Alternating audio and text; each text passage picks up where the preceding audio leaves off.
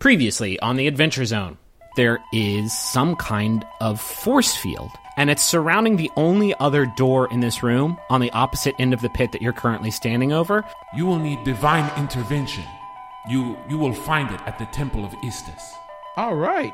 There is a skeleton. I would be willing to help you out, to help you seek divine intervention from Istus herself, but I will need my brother's help in order to do so. So you help me rob this bank. It'll take 5 minutes. I know you're in a hurry. Hell yeah. It's a caper! Yeah, fuck it. What's the plan? Isaac's next to last entry in Isaac's journal reads, "From the moment I saw it, I knew there was nothing I wouldn't do to get that cup. I just didn't know why. I killed Jack. I saw my prize. The cup I had killed my very best friend for, in June's hands." Junebug. Roswell says, "What would you like me to do?" I hope these boys never find my journal. My live journal, that is. Unless you want to hear all about my chemical romance. It's the Adventure Zone.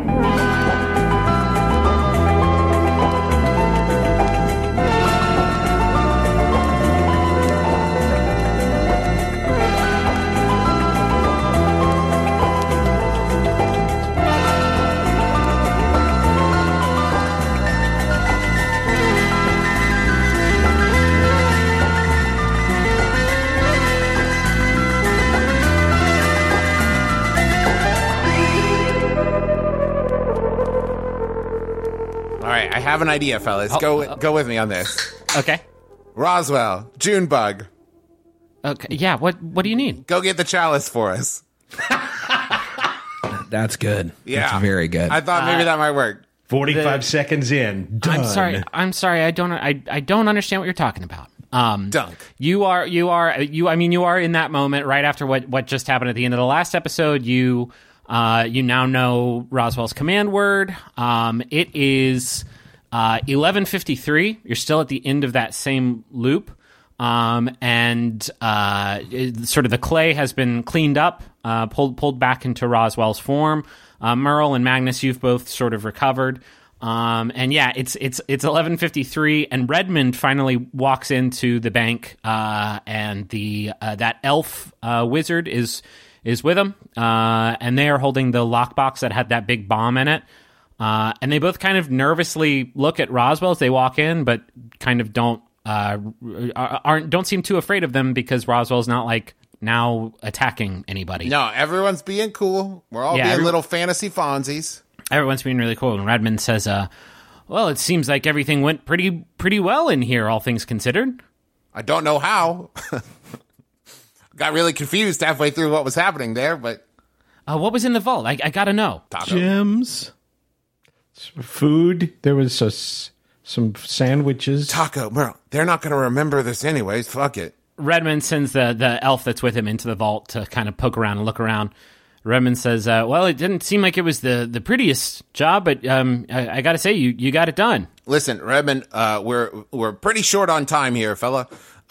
We did the thing for you, and we will tell you what's in the vault, but we need you to come with us to your brother to do what you can with the Temple of Istus. That was the deal. Okay, yeah, no, just give me like 15 minutes or so if you don't mind. We gotta go. No, absolutely not. No, gotta go now. It really can't wait. Okay, Roswell, grab him. Okay. Roswell says, you got it. And kind of just like bear hugs bear hugs Redmond, and Redmond's Give like, him a back this rub. is unnecessary. This is unnecessary. Okay, we're going to the temple. Come on, Roswell. Okay, Roswell is now sort of. Roswell says, "Okay, you got it," and walks. Put him on your shoulders like a toddler. Oh, that'd be cute. Watch the doorways. Oh, that clunk. Yeah, kind of fireman carries him out of the building and does bonk his head on the side of the door as Roswell carries Redmond out of the bank. It's 11:54. And just remember, this bank was robbed by the Wet Bandits. Griffin, did you roll to see if him bonking his head killed him? Oh, it was I actually rolled a critical miss, so the bank falls down. I guess I think that's how that works. It's going to. It's a bad bank.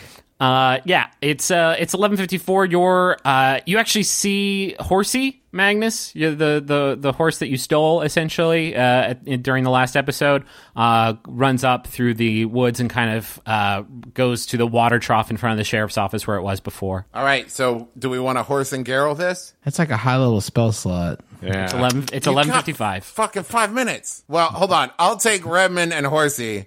Merle and Taako, you do Geralt. Oh, no. Not after last week. No, I'm not putting up with that Geralt horse shit. I'm pretty sure you rode on the other horse last week. I did. I know. But last week, Geralt called me dense and fat. Okay, well, and heavy. how fast is Roswell, Griffin? Not the fastest. Okay. I've summoned Geralt. Oh, shit. I hope you like walking, little man. Get on. I'd love, as much as I'd love the grand spectacle of watching those stubby little legs pump their way all the way to wherever the hell we're going, I ain't gonna see it today. Get on. Hi-yo, Carol, away! Don't talk to me, little man. Okay, sorry.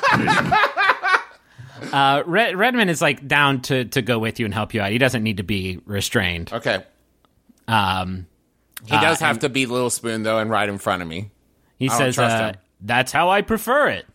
And little Spoon's on you, and you ride up the path up the side of the plateau to the west of town, and you get to the cave. At that plateau, it's about 11:57 as you make your way inside and dismount and run into the cave. And as soon as you do, you see Luca, the skeleton brother, and seeing that Redmond is in the cave, they sort of don't do he doesn't do his act of pretending to be dead, and he says, "Brother, have you finally returned to your brother? Have you returned to your senses? Who are these gentlemen with you?" And Redmond says, "There's not much time, Luca. These men have business with Istus. I told them we'd try to raise the temple." And Luca says, "Well then, come and sit with me, weary travelers. Tell me your life's journey. No, just... I would like to hear the winding paths that Our Lady of Fate has led you down. If you wish, I could start with my own autobiography." No, we have like 3 minutes. You don't want to hear about the beautiful rolling foothills of You can tell Star me at Hollow. 12:01. Yes, in 5 minutes, you can tell us that story. Okay, if you insist. And by the way, when we say raise the temple, we mean R-A-I-S-E, not R-A-Z-E. Do it again. Take that whole conversation again. Take it from By the top. way, we're wasting time. Now it's when we say 11:57. raise the temple, we mean R-A-I-S-E. We don't mean R-A-Z-E. Unfortunately, that was the time that I needed to blow up the town. And let that be a lesson to you now, Dad. If you don't use your character voice, then die. the apocalypse happens. People die.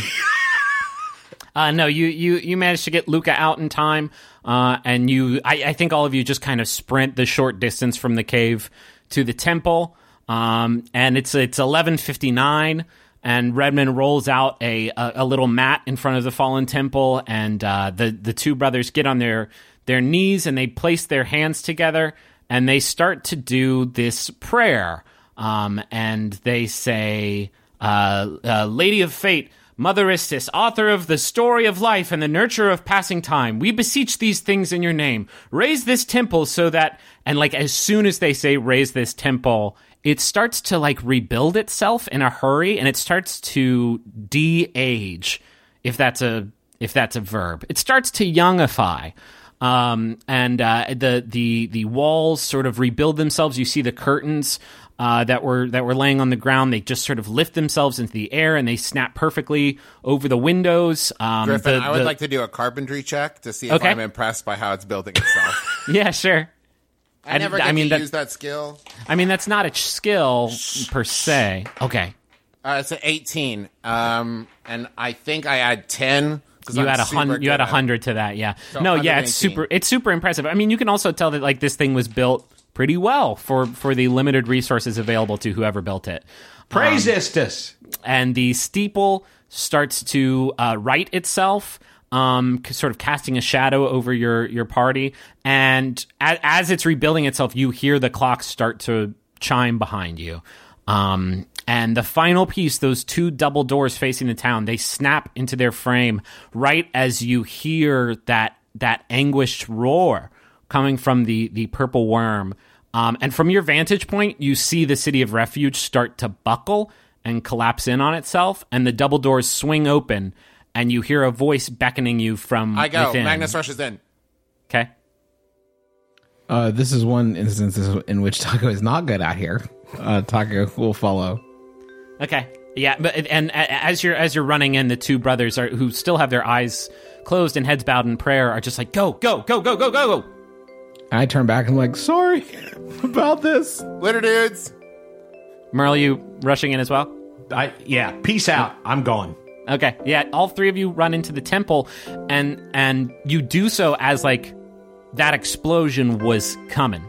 But as soon as you cross through, like, the threshold of the door, there is no explosion. There's no calamity. And back when you look back through the open doors, you can see the two brothers still kneeling, but they're, like, backlit by fire. But in here, inside the temple, it's completely still. You see the rows of pews lining an aisle leading up to a fairly humble pulpit. Behind that is a tapestry showing a city of happy, busy people, all nestled in the embrace of a beautiful woman with long, flowing white hair. And that woman is in front of you, in the flesh. Hail and well met. Or whatever gods are made of. And as you call out to her, she looks up she's knitting something as she sort of sits on the steps leading up to the pulpit. And she looks up and says, well, the three of you are... Well, let me do a voice. Yeah, please. Come on. Set a standard for the rest of us. She says, well, the three of you are just in time. And she puts her knitting down. And the three of you are standing before an actual, literal goddess. What do you do? Let me handle this, guys. Kind of my area of expertise. Yeah, okay. Oh, God. I'm so scared. How you doing? Oh, God. Cool. No, okay. Not as bad as it could have gone. Love the hair? Could have been worse. She kind of laughs and sort of runs her hand through her hair, which is like, it's kind of shimmering silver with like a tinge of blue. And she says, oh, thanks. I've had it for a while. All hail, mighty Isthmus. It's just actually, there's not. Merry Christmas. Merry Christmas.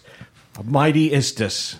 I don't blame you for not knowing about me. I'm sort of an older goddess in this realm. My followers are few, and most of them are somewhat lacking in devotion. It's hard to get behind a goddess who's all about enforcing the whims of fate when, the whims of fate deliver nothing but mass destruction upon you. But it's good to see the three of you. It's good to see you as well, Milady Fate. Oh, God. Just go with me on this. She says... I've got rustic hospitality coming out of my ass. Everybody loves Magnus. I want to ask the question, like, how the three of you are... Because you've never... I want to impress upon you, you're standing in front of a deity, and I don't think that's happened to any of you before, and I just kind of want to know how that treats you. I would say that Magnus is not religious, but he's very spiritual. Okay. Taako doesn't get the appeal. I mean, they can do magic. He can do magic. He feels like they're just about equal. Okay. Merle's rocked to his very core. All right, good. You have a hand from a god. Well, yeah. Oh, gosh. Thanks for the wood hand, God. But I'm saying, like, this isn't the first divine proof you have received. Well, maybe I'm looking for a better deal. Keep that on the DL. Yeah. Better deal. Istis beckons all of you to come in through the entryway and motions for you to sit down in the front row of pews and have a chat with her. And she says, look, I'm not telling you anything you don't already know, but this town is sick. Yes. Obviously, the whims of fate aren't being obeyed as much as they're being made a mockery of. And the force that's wielding the temporal chalice is forcing everyone in this town to relive the same horrible day, the same horrible hour over and over again. That's not right. And you may find this upsetting, boys, but you are dying. Time isn't rewinding every day at noon. It's repeating for everyone. But for some reason, the temporal chalice or whatever's wielding it is allowing you to remember the loops. Oh, wait, hold on. So we are dying. Yeah. So when this is all done, are we going to be dead?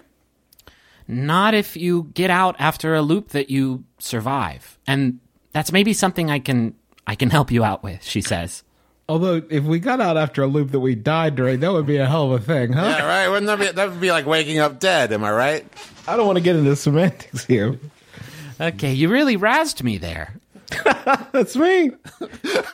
That's So Taako. you get Taako, baby. That's Taako. What's what you get? Uncut. She says, uncut. She says, huh, that's funny. And she reaches into this white tunic that she's wearing and she pulls out a small pair of scissors and she cuts a loose string out of the scarf that she's knitting. But she does it in kind of a vaguely intimidating way. And that string falls to the floor. And she tucks the scissors back in her tunic. Taco's appropriately intimidated. Okay. She says... Now, I would need to have her make an intimidation check. Okay. 19. I don't know what I'm rolling against there. Yeah, let's just say that probably did the job. He's intimidated. She says, she puts her knitting down again, and she says, the three of you are just so special. You know that, right? Like, our existence is made up of countless realities where the same people are just doing the same actions at the same time in parallel worlds throughout the echoes of creation, except for you. The three of you are the only three of you that there are doing the things the three of you do here in this world. When I say that you're unique, I'm not being flattering. I'm being quite literal. I think we assumed that our the way we were different was just because we weren't here when this spell got cast. I'm not even talking about this town, Taako. I'm talking about all of it. The world, the plane, the planar system, reality, existence, all of it. The three of you are anomalies. And I certainly, have godlike powers. I don't like to brag. I've never known anything like the three of you. And I don't know why that is, but I'm intrigued. Because whether you realize it or not, you've been serving as my agents for longer than you could ever remember. How far back? Really, really far back. Yeah, I mean, like 2 weeks? Much farther than that. 3 Don't weeks? say three, not 3 weeks. No. 3? 3 weeks? Almost your entire lives, the three of you have been preventing things that go against the designs of fate from happening, stopping powers that would reshape reality used by people who shouldn't be using them. And that's my whole jam. But it's just, I'm sorry, but there's some really shitty stuff that has happened in all of our lives. Like, do you I don't know, Fandolin? That kind of shit? That's what's supposed to happen? No, it wasn't. That was one that you kind of goofed up on. Oh, but That was a goofer. That was one. Okay. That's a mulligan. But you tried to stop it. That's what I'm saying. The three of you have been serving as my agents for so long, and you've done so much great work here in Refuge. The probably the most fucked up, fate-defying place that ever was or ever will be, and you've done so much to try to stop it. I want to ask you to make it formal. I want you to become my emissaries in this world, and if you do, I will grant you my blessing. We've already got a gig. What's that entail? Yeah. Just keep doing what you're doing. It's just Cool. stop the Done. stop. Yeah. You got it. Keep standing in the way of forces that want to reshape creation in their image, following their will and not the will of fate. Listen, if we pledge our allegiance to you, does that mean I get to watch Merle's hand fall off? Good 'Cause question. if so, yes. Oh, you're talking about Pan, right? Yes. Or Dan, as I've come to know. Yeah, Pan. I call him Dan as well. That's amazing. Merle, Pan and I are best buds. We have a weekly poker night over in the celestial plane. So don't even sweat that. I don't think he's going to hold this charge against you. What kind of bennies do we get? Many bennies, she says and smiles. I'll take it. I'm done. Yeah. Where do I sign? How about we do this as like a trial basis? We make this one the test run of how this goes. And if we make it to the other side of this whole time loop thing and survive, we're good to go. I mean, I guess I can live with that. I haven't seen you do anything so far That has defied fate's will, so you've earned a certain amount of trust, I suppose. I stick my hand out. We don't have to handshake. You actually, in fact, you shouldn't touch me. I keep my hand out. We really ought to have our lawyers look at this. I think you might explode. I go for a high five instead. That would double explode you. Yeah, that's a super duper bad idea. Okay, cool. I put my hand down, but I high five myself quietly. She says, Taako, Merle, are you interested? Okay. Cool. So it seems like 2 of 3. Yeah, I'm fine. Yeah, we're good. Yeah. Is it more work? Good question. Ideally, it'll be the same amount of work. I'm sorry. Could it be less work? No, I don't think. I know that's Taco's sort of whole God powers. Is there judgment involved? As long as you don't, cross me, I guess. So, okay, so hold on. The one thing we can't do is do what we're not supposed to do, but we don't know what that is. You know what it is. Cool. I'm still on board. You had me at hello. Okay. She sort of how would she do that? Okay, she knits. She pulls out a new color of thread from her tunic and knits it into this scarf, which you now see like it doesn't end. It just kind of fades into maybe another plane or something like that. It's already, what you can see is already a very long scarf, and she knits this new thread into it. And as she does, these 3 sigils of Istis appear in front of you, floating in front of you, and they're the same sigils that you've seen the 2 brothers were wearing, and you saw some of this sort of symbolism. I mean, God, you can see it in this temple whenever you look around you, and it's kind of it's a circular symbol with a needle in its center with sort of strings represented by these little brass lines that wrap around the needle and the symbol as a whole, and they are essentially little pendants that are floating in front of each of you, one apiece. I take it. Okay. As you take them, she says, I have more blessings to bestow upon you. Of course, I wouldn't just give you some necklaces. She says, Merle, I have something for you. Since you're sort of a nurturer of both plants and people, I'm going to grant you something sort of unique among my followers, a bit of fateful leeway. And she knits something into the scarf. And in front of you, Merle, a small, about tennis ball sized orb appears, and inside of it it looks like there's like a sandstorm brewing in it. Light colored sand swirls with these golden flecks that sort of shine light across your face as you look into this orb. And she says, this orb, when smashed, will send your consciousness 9 seconds into the past. It's not quite enough to rewrite the fate of all mankind, perhaps, but maybe enough time to fix a mistake or save a loved one, she says. Awesome. So yeah, you have I stare at it, and I say, it's beautiful. It is pretty beautiful. I wonder how long before Merle forgets he has that. Has what? Yep. Yeah, fantastic. She says, Taako, for you, and knits something into the scarf, and a small brown bag appears in front of you, and it's cinched with a golden thread, and that thread is bound together with a knot, which is threaded into this golden, glowing lock. And she says, this, Taako, is a bag of necessity. And it's kind of curious. I don't know what's inside, and neither will you until the appointed time that the item or items inside are exactly the item or items that you most need. Okay, I see what you're saying. Yeah, I don't want to tell you your business. It's a magic bag. You might want to keep it on your person at all times. You're saying that I had courage within me the entire time. I just needed this bag to bring it out, right? As you sort of grab the bag, you actually do feel a weight inside of it. So something is in there that's like not a weight just set? Something that's not just fucking courage. No, it's not just like a weight set. For Taako to get buff? Is it like an ambiguous just like weight to it, or do I have a feeling there is a solid concrete object in, obviously not concrete, but there's a physical object in there. There's a physical object in there. The nature of which would not change if I were to remove it like now or in 3 days or whatever? The nature of this bag is that you would not be able to remove it until you most needed it, hence the golden glowing lock on it.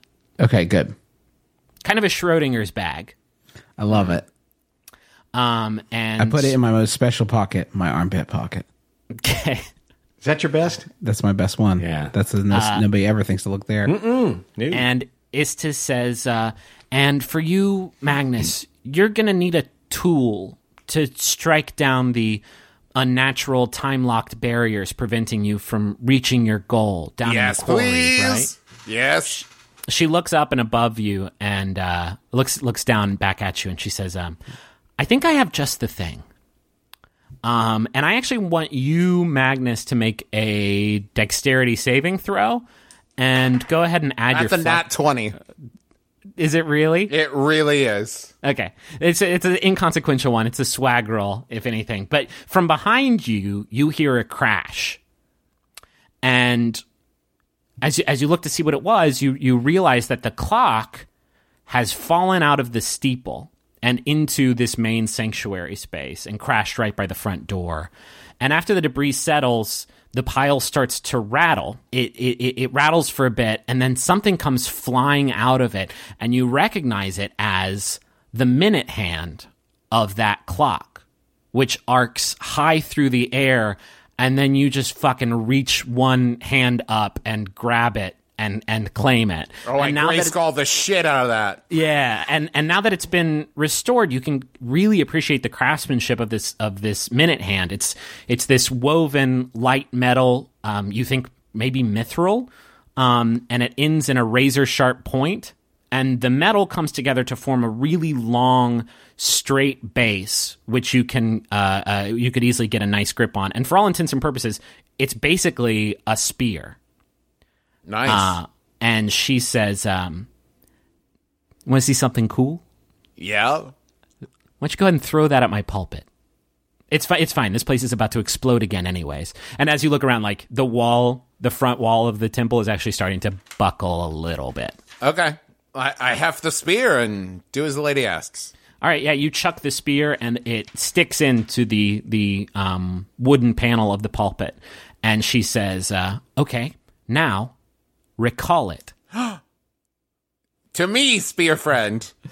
The spear reverses its path in time, reversing the path it just flew, arriving back in your hand, but the damage that it did to the pulpit is still there. That's awesome. She says, I've enchanted this so you'll be able to pierce the barriers that have prevented your progress in your quest. Just like whenever, or like one-time use? Whenever you want. Awesome. Although, she says, you won't have them after this loop comes down, so... And then she reaches into her tunic and pulls out a couple of threads and starts, for like 15 seconds, she's just furiously knitting these into this scarf. And then she says, okay, I don't often do this, but I've edited things a bit. So you've actually had these gifts from before you even came to Refuge. Awesome. Oh, great. And the wall behind you has started to buckle a little bit more. You actually can't see the brothers anymore outside of the door. She says, "It looks like our time here is almost up, my dears. Do you? Is there anything else you could edit in our past?" I can't. I.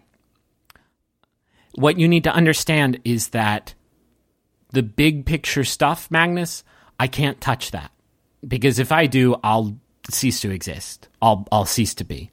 I can only help you out in small ways, but I can't affect that big picture. And I know that's hard to hear. Do you have any other questions? We're almost out of time. Yeah.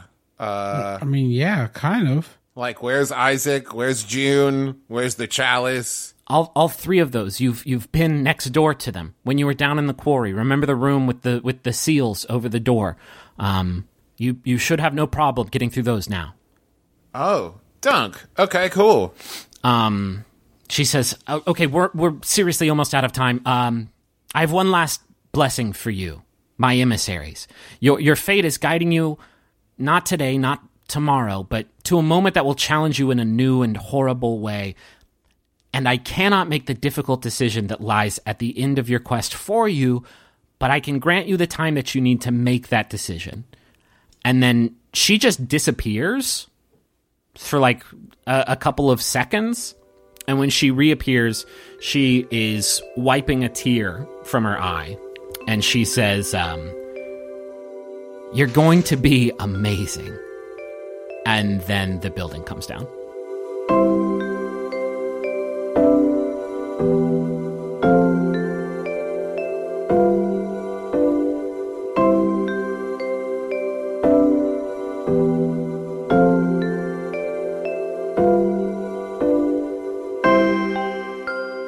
Hey everybody, this is Griffin McElroy, your Dungeon Master, your best friend, your part-time Spanish tutor. Thank you for listening to episode 47 of The Adventure Zone. It's the 7th episode of the 11th Hour Saga. Only got a couple more episodes in this arc, and then we're going to be moving on to probably one of the last couple arcs. But before we wrap up this campaign, I'm pretty excited for where we're going to get to in those arcs. But let's wrap this one up first. And well, first things first, let's get through this commercial break, huh? I want to thank everybody who's been tweeting about the show using the Zonecast hashtag. If you do so, you might end up as a character on the show. Talking about characters like, oh my god, my document for this arc has gotten completely ridiculous. I'm talking about characters like Paloma, Church of Fear on Twitter, or Luca, Purple MFTW on Twitter, or Ren Fraley on Twitter, Roswell, Ben Roswell Writes on Twitter. All these folks tweet about the show using the Zonecast hashtag, and they ended up as a character on the show. You could too. Probably on the next arc. I think we're all out of characters for this one. I don't know. We'll see. But we appreciate you spreading the word about the show. We don't pay to market the show in any way. We don't advertise or any of that. So you telling your friends is the only marketing that we get, and it's been so amazing, the growth that we've had for this show, and we appreciate you very, very much.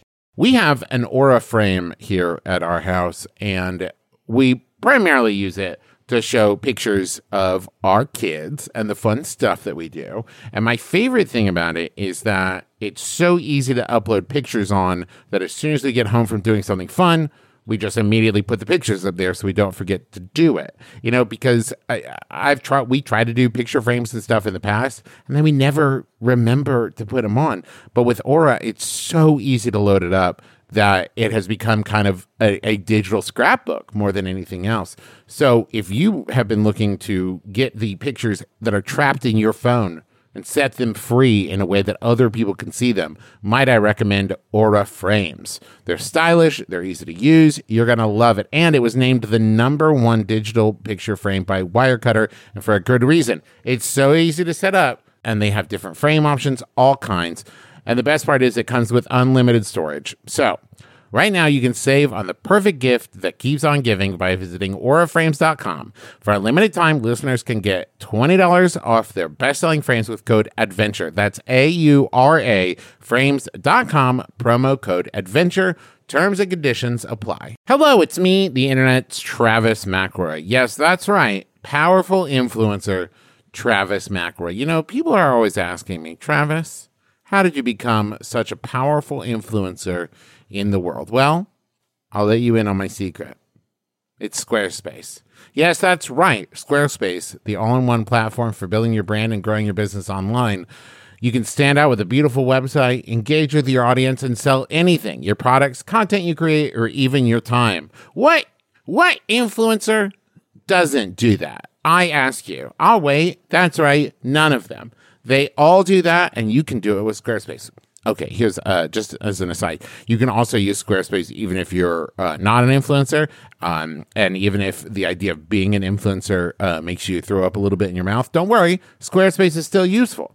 With Fluid Engine, a next-generation website design system from Squarespace, it's never been easier for anyone to unlock unbreakable creativity. With Fluid Engine, a next-generation website design system from Squarespace, it's never been easier for anyone to unlock unbreakable creativity. Start with the best-in-class website template and customize every design detail with reimagined drag-and-drop technology for desktop or mobile. With Squarespace scheduling, clients can quickly view your availability and book their own reservations, appointments, or classes, and you can sell products on an online store. Whether you sell physical or digital products, Squarespace has the tools for you. So go to squarespace.com/adventure for a free trial, and when you're ready to launch, use offer code ADVENTURE to save 10% off your first purchase of a website or domain. Chicago, we're coming to you. We're coming for you. We're coming at you.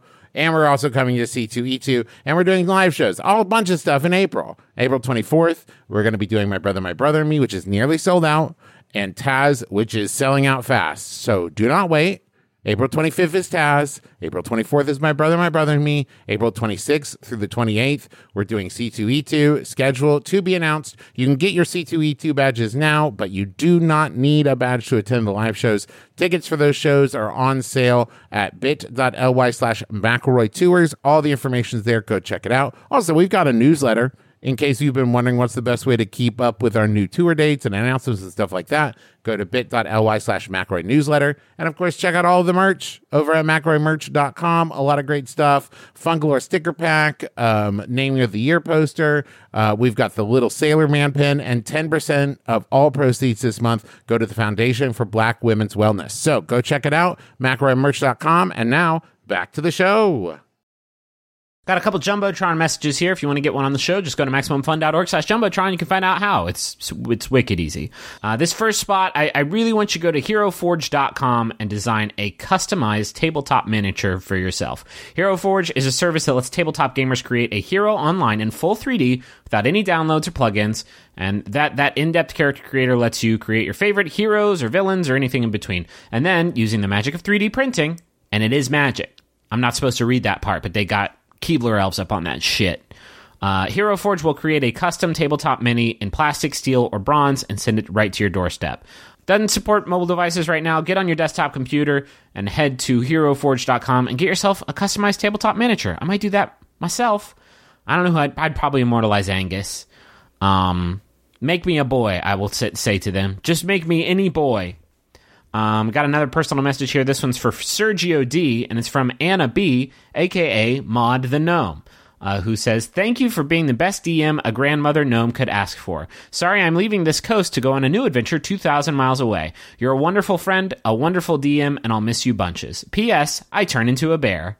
That's how most letters should end, I feel like. I feel like I've read a lot of Civil War love letters, and it's like so boring. And if I could just read my dearest Prudence, I love you, and please send me saltpeter. And by the way, I'm a fucking bear now. What's up? What's up now, Prudence? Hey, I want to tell you about something very, very, very cool. I'm very excited about launching today. We are starting off the campaign for the Adventure Zine. I say we, I mean like a billion super talented artists who have all contributed fan art for the Adventure Zone to this zine. Here's how it works. The zine is going to be about a 56-page art book with fan art all done from different artists. You're going to see a lot of names on there that you're going to recognize, all doing original pictures from the show. And I've seen some previews. They look totally great. So this book's going to be about 56 pages. It's going to be an 8x10 book with full color art, with character designs, weapons, prop and collection items, full scene illustrations, inventory sheets, fantasy Costco stuff, and a whole lot more. It's going to be printed in about fall 2016.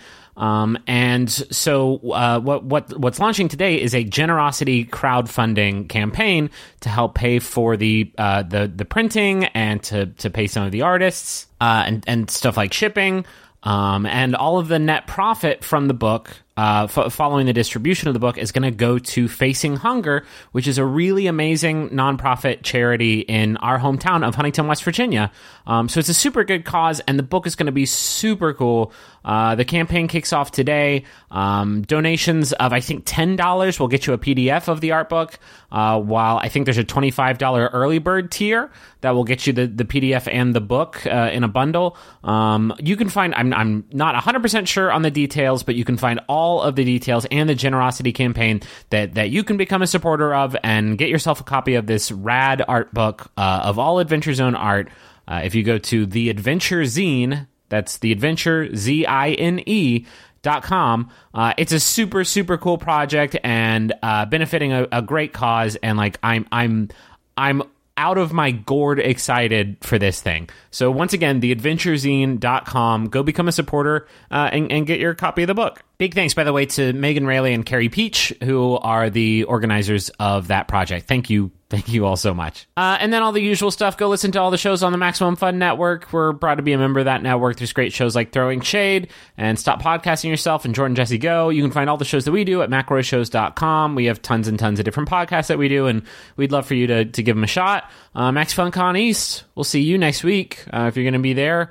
Doing a fun little show that I think we're going to hold on to the recording of until our holiday sort of break when Travis and I have babies and are going to take a little bit of time off the podcast. We're going to have some stuff to put in the feed then that I'm excited to publish. We're still sitting on that Boston live show too. It's going to be so great. Anyway, back to the show. Thanks for listening, and see the next episode goes up on September 8th. So I'll talk to you then. Bye.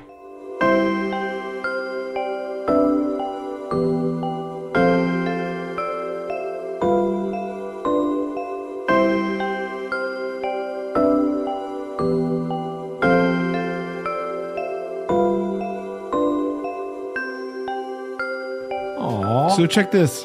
The Chance Lance. Oh, yeah. What do you think about that? I like that a lot. Yeah, you can call it what you want to call it. I had it labeled as the minute hand, but obviously it's your purview. I'm going to call my ball 9 seconds in heaven. Okay, that's good. Mine's just my sack. Yeah, so we got a ball, a sack, and a tool. We did it. Wait a minute. That's true. Everything is gross in D&D. Everything's gross here. Yeah, so do you guys feel like you understand the stuff that you got? Magnus, basically you got a spear that is a +1 spear. A spear? Yeah. I feel like it's the Chance Lance. I'm pretty sure Okay, it's the a Chance Lance. The Chance Lance, yeah, it's +1. It's basically the same stats as actually it's probably D8 damage, not D10 like your axe, but you can throw it and recall it. Is the cool thing that you can do with that, and it will pop those bubbles. Will it pop any bubble? Is this a magic bubble popping lance, Griffin, or is this specific to this? I would say it statistically pops most bubbles. No, it does. It is the enchantment pops these time bubbles. Okay. So if somebody puts up like a magic barrier around themselves, it won't necessarily bring that down. What if they put a soap bubble up around them? I mean, it will pop that. Yeah, it is a very Nice. sharp spear. Yeah. I'm going to write down pops most bubbles. In clinical testing. Yeah.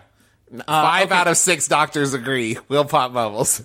So you've just died again, and you're back in the white space, and the old woman is still lying on the ground. And the good news is that you can see that she is breathing. The bad news is the reason that you can see that is because she is like so withered up in the yellow sundress that she is wearing that you can see her breathing like very clearly. It's not great.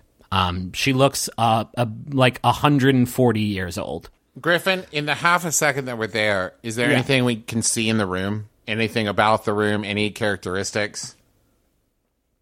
You think you hear music? That's it. But we can't, like, see the room? No, it's like it's completely faded out white. Cool. Yeah. And you wake up, and you're in front of Roswell, and you're in front of Refuge, and sure enough, you are armed still with your gifts from Istis. What do you guys think would happen if I just smash this bubble right now? Death, destruction, the usual. It wouldn't be great. Probably not good, right? Like, I shouldn't, right? Like, I could, but I could. Don't do it. Oh, wait. I know what we need to do. First, Junebug. And Roswell stands to attention. How did you know that? Oh, I guess it doesn't matter. What do you need me to do? Junebug and our first order is don't question us. Yeah, no questions. The well. Guys, the well. Remember how we did the well and we could hear the thing? That's our shortcut to get back down the mine. Right. Okay. Sounds good. Let's do it. Yeah, right? And there's a bubble you can pop. Yeah, now that I've got the thing, we can get through the well. And I'm ready with the sound effect. Oh, Okay, this is cool. good. This will be Great. good to watch with my eyes. It's good synergy of a plan. Okay. You head over to the large well. Roswell, hold this rope. Okay, Roswell says, okay, you got it. And hold. Do you have a rope? You probably do. Yeah. Okay. No, Roswell, pull my finger. we don't need a rope. We got the Umbra staff. We're good. Okay. What is the umbrella? Oh, you have. But the group rope will slow let fall. us get back out quickly, too. Okay, that's fine. I mean, if you guys want to rely on ropes, gravity's not really like a thing for me. But like, if you want to throw a rope down, that's fine. I won't be using the rope. Do you think we should pop the bubble before we jump down? The bubble's kind of at the bottom of the well. I was mainly asking, you guys like mentioned a few things there. I don't know how the three of you are actually getting down. I'm not going first, but if you guys want to do the rope thing, feel free. Sure. Roswell holds on to the rope, and it is really, really, they're holding it tight, and it's sturdy. You're going to leave them out here? We're going to leave them out here? Shouldn't we have them come down with us? Huh. It's a good point. Sure. Yeah. You know what? You're right. I mean, we can tie a rope. Like, we can do that. Okay. Like, this is a bad use of resources. Yeah. Let's do what you said. I've got a tank that I'm going to use to press my robes, make them look all crisp and nice. Okay, so how are you getting down? You tying the rope off to, I mean, it's near the exterior fence of town, so there is a thing that you could tie it to, or you could do some other way of getting down the well. Yeah, that's good. We'll tie it off. Okay. You tie it off, and you have this length of rope that goes down into the well. We'll climb down. I'll go first because we got that. They're Buble. Okay. And I'll climb down and pop the Michael Bublé. All right.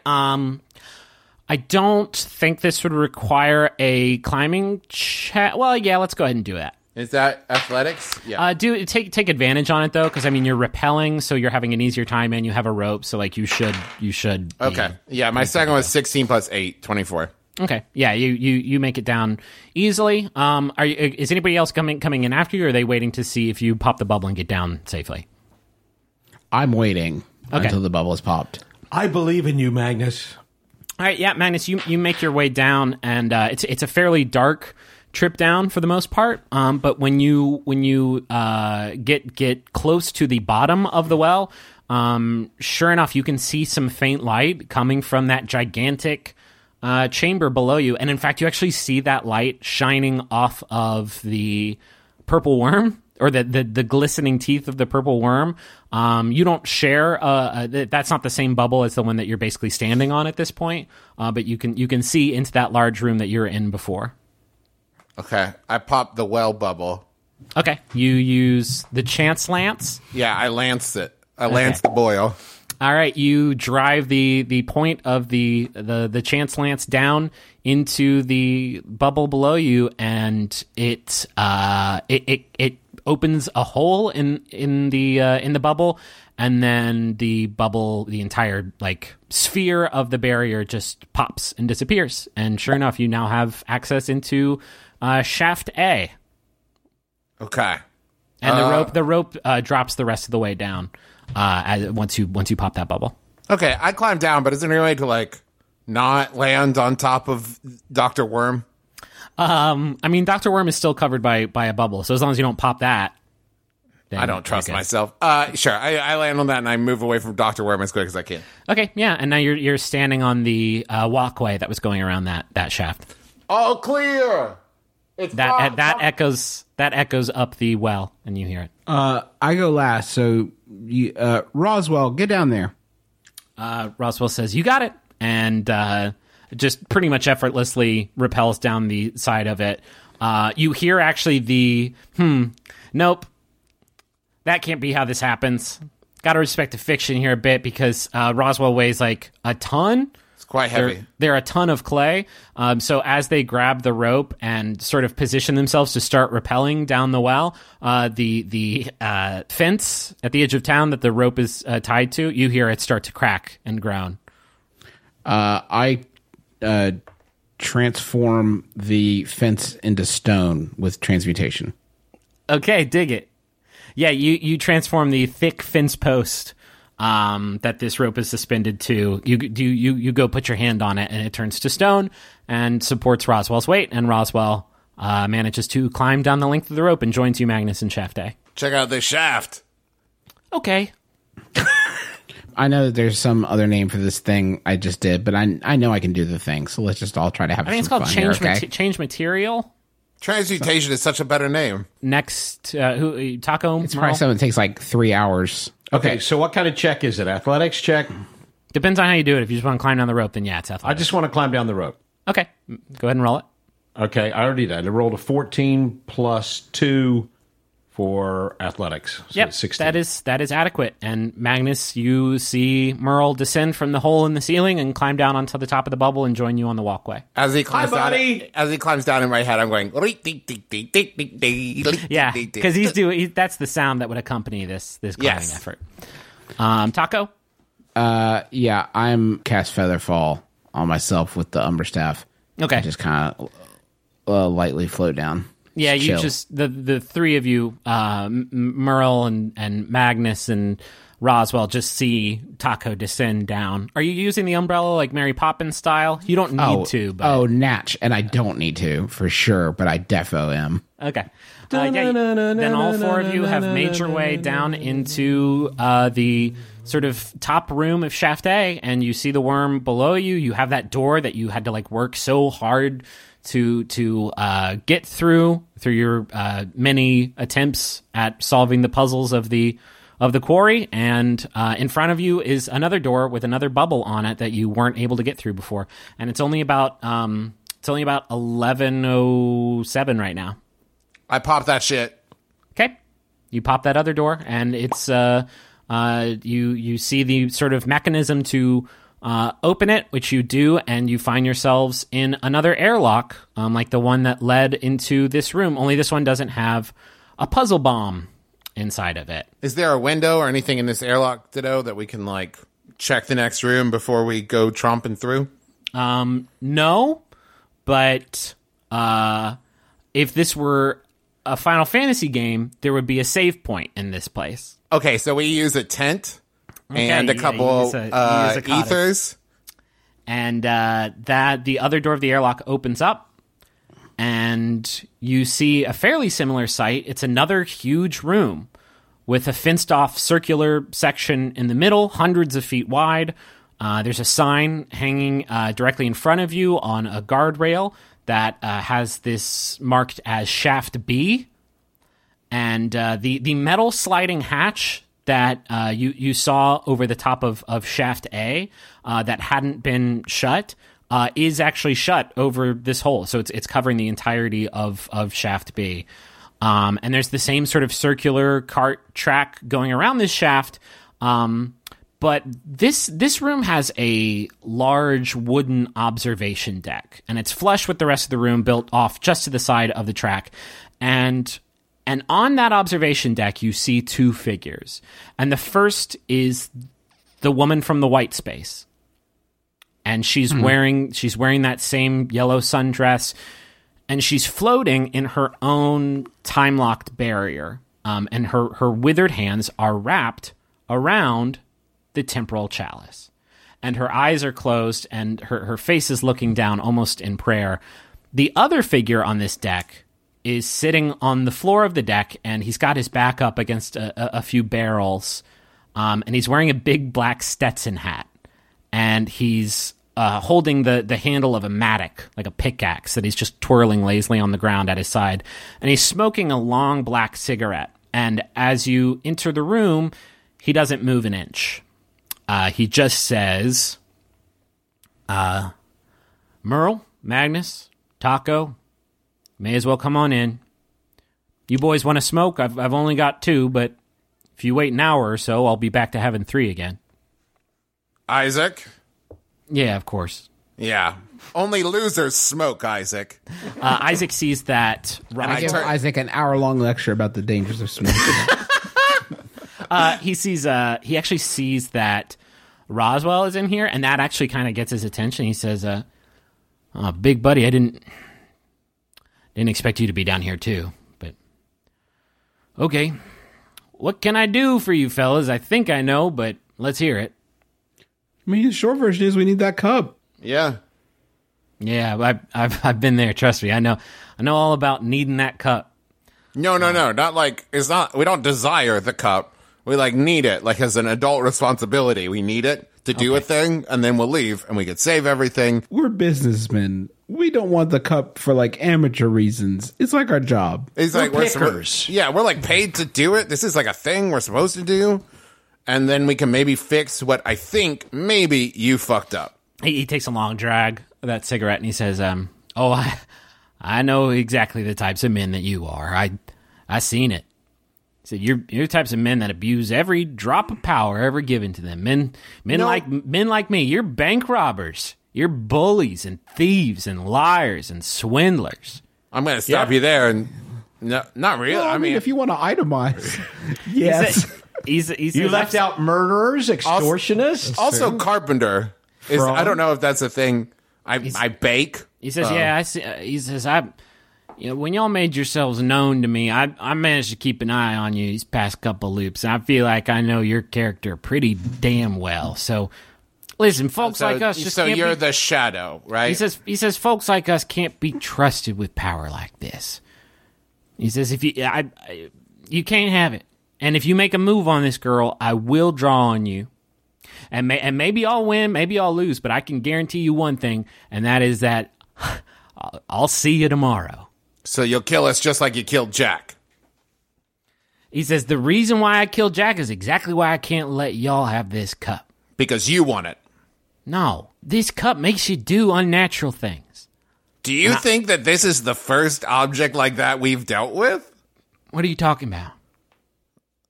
Do you possibly know a figure in a red robe, Isaac? You're talking about the visitor that came and brought Jack June to this town, right? Yeah. I never met him personally, no. Well, that visitor and us, we share a similar purpose. There are items like this throughout the world. And if we get our hands on this, it'll be like the fifth one we've dealt with. He takes another long drag, and he sort of eyes you over. And he says, that's an interesting proposition. Why don't you make a persuasion check actually, before I'm not really good at that. Well, you're doing it. Well, that's an 18 plus 1, so 19. He's intrigued by this line of logic. He's like, and he takes a long drag of his cigarette, and he says, that's an interesting proposition, although I've got to say, boys, actions speak a lot louder than words, and your actions these past couple loops have been, well, pretty heinous. Well, yeah, but they didn't count. It's like pretensies. He says, how do you know they weren't going to count? How do you know that each of these loops ain't going to be the last one? None of us know. Isaac, aren't you a man of the law? I find myself in that position, yeah. And he is, you can actually see he's wearing a big sheriff's badge. So all those things that hold you back from doing good, because you can't be as destructive as the bad guys, because you have to worry about everyone. You have to protect everyone. What if you didn't have to worry and you could just cut out the bullshit and do good recklessly? That kind of defines our whole being. Reckless good doing is like kind of what we do. Was it reckless good doing when you attacked Roswell in the last loop, or when you robbed that bank, or Taako? Was it reckless? Yes. Taako, was it reckless good doing when you swindled those two folks at the Davy Lamp out of their money and had no intention of giving them the great magic lesson that you promised?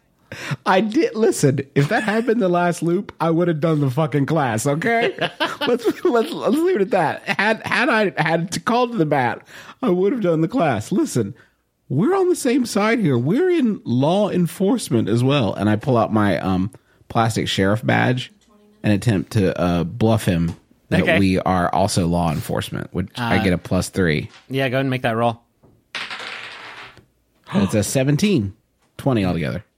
All right, he stops twirling that mattock on the ground. He just kind of holds it firm, and he says, "You law? Where are you from? Where do you do your law keeping?" Well, partner, we're some of that undercover Kansas City law, if you've heard about that. Sort of the federales. Pinkertons, sort of federale Pinkertons, partner.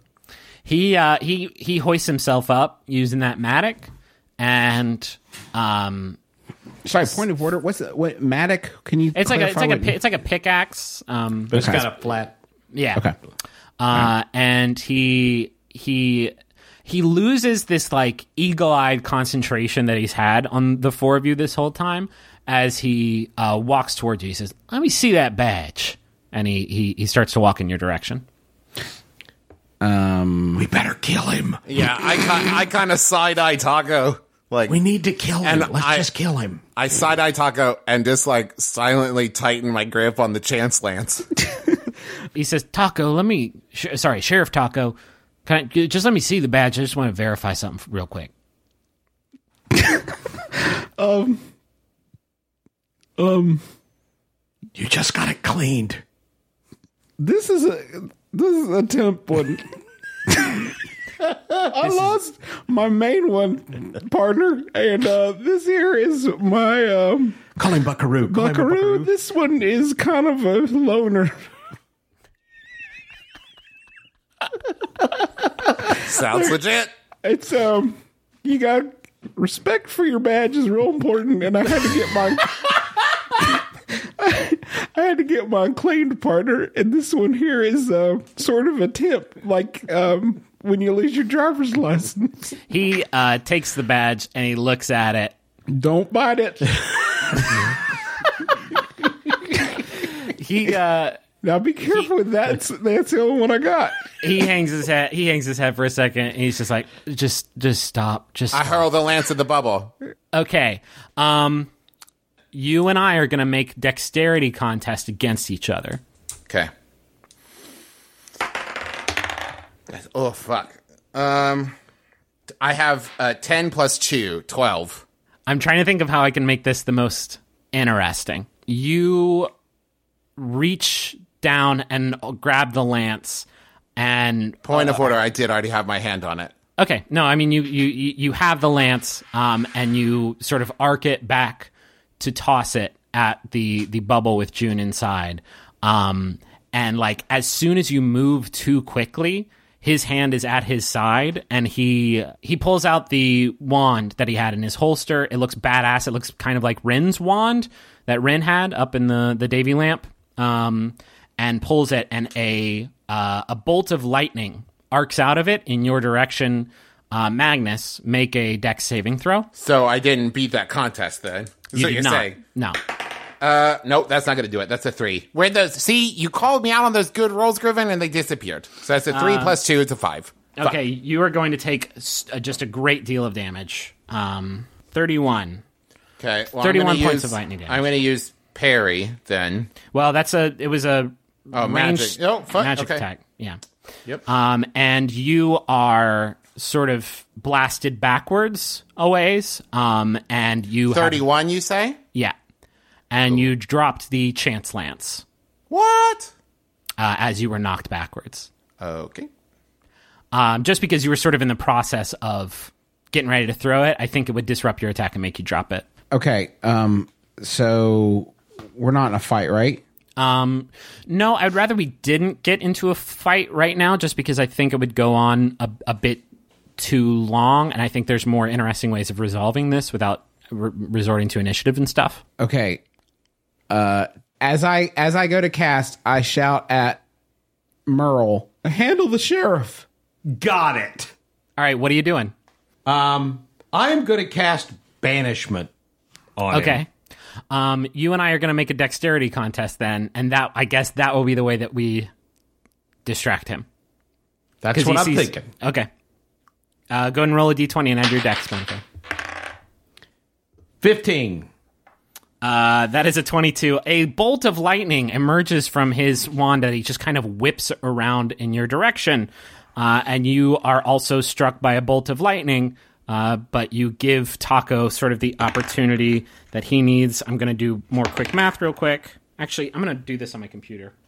You take 25 points of damage. Dunk. And you are knocked backwards.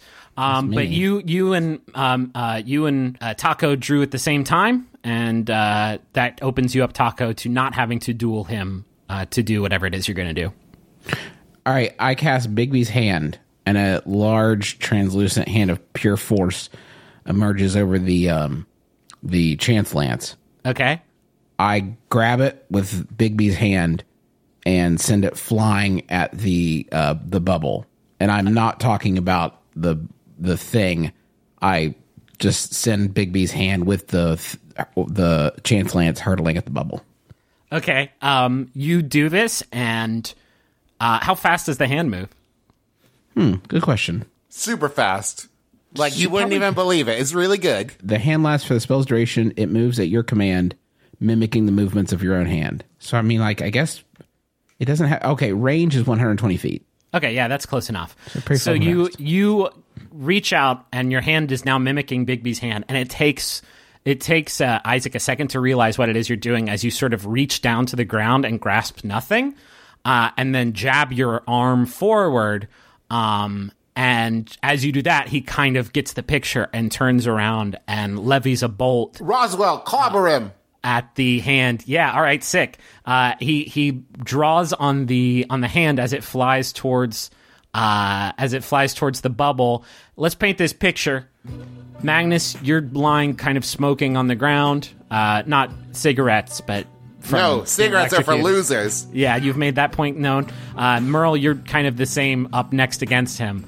And Taako, you've just jabbed an invisible spear forward. A bolt of lightning is kind of coming out of the wand as Roswell runs and just like tackles. As Roswell's running, do I have time to get in a great quip? Yeah, sure. Okay. As Roswell's running, I say, Sheriff Isaac, guess what time it is? What? And then Roswell tackles him. Fuck if I know. And the spear pops into the bubble, and it opens a hole.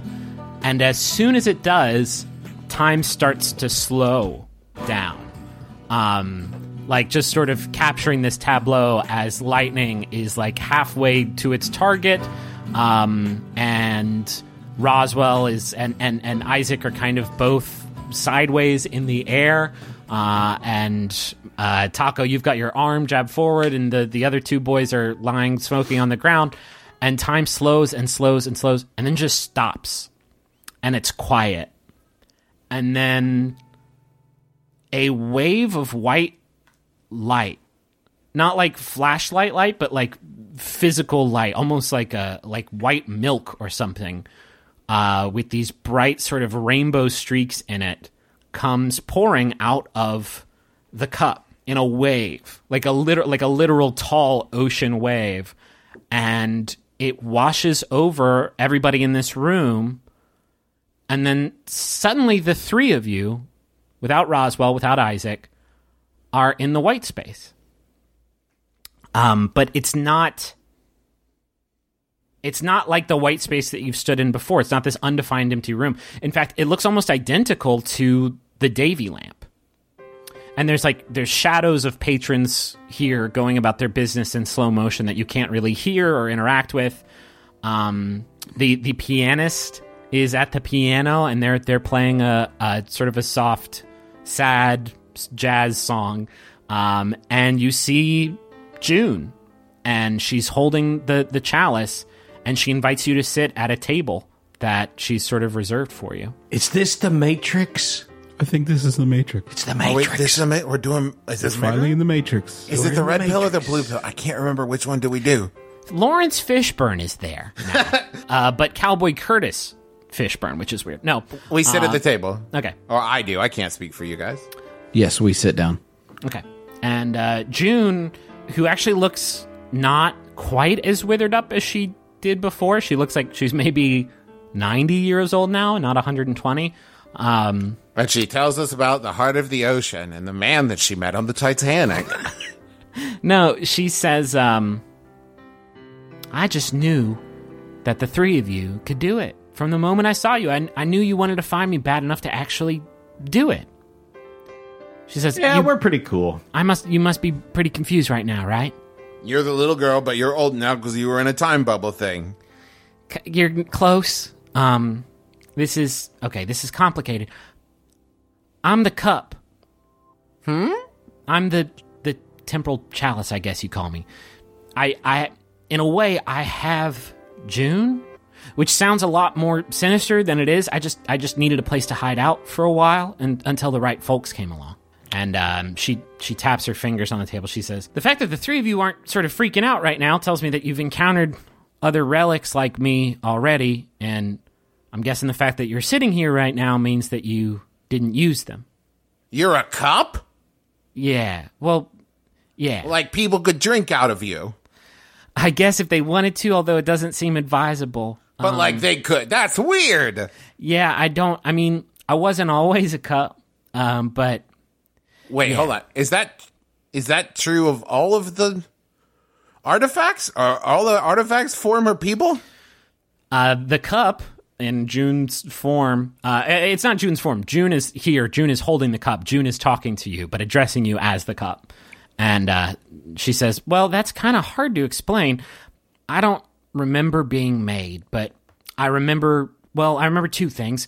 I was made to want to be used and to make other people want to use my power. But I remember before all this, before I was a cup, and before I was torn into 7 parts and jammed into dishes and gloves and what have you, I was something incredible.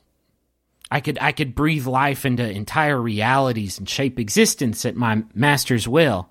And when she says that, June kind of gets lost in thought a bit. And she says, in this form as a cup, with 1/7 of the power that I once had, I just don't have that kind of freedom anymore. I have some broad power over time, yeah, but not enough to actually change anything.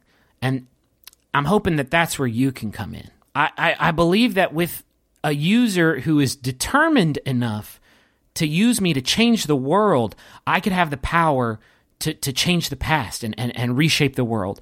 And I promise I'm not going to do anything to you that you don't want me to do. I swear it. I'm not going to cast some thrall over you or whatever. But I truly believe that together we can fix the wrongs of the past and we can make this world better in the process. So I'm not going to hypnotize you or anything like that. I'm just asking for the opportunity to make a pitch for you. I just want you to hear me out, and then I'll release the girl, and then I'll go with you in peace. So you're the cup. What I want to set up here, I'll tell you straight up. I don't think it's interesting to have you guys do a wisdom saving throw to decide whether or not you don't use the Grand Relic, right? I don't think that's interesting. What I want to do is try to sell you on it. Just words, no rolls, no, thrall, no nothing. I just want to try and sell you on using this thing and see how you respond to that. Okay. In the next episode. So that in mind, how do you respond to this? Well, we'll listen. Yeah, sure. we'll always listen. But listen, I don't want you to think that we're not on equal footing here. You may be able to shift worlds and breathe life into realities, but I've recently come across some information of my own. I know Kung Fu.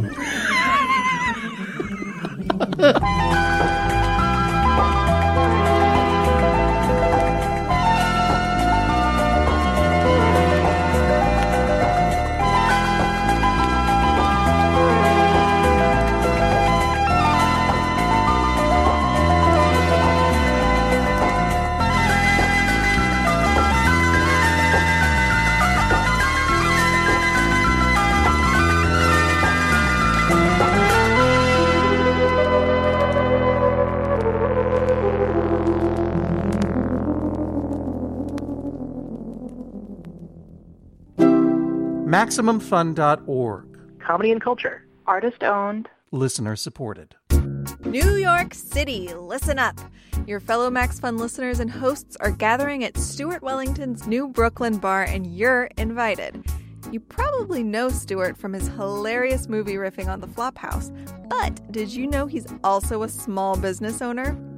It's true. Join Stuart and a ton of new Max Fun friends at the Hinterlands Bar on Saturday, August 27th at 7 p.m. You can find more information at bit.ly/MaxFunHinterlands. See you there.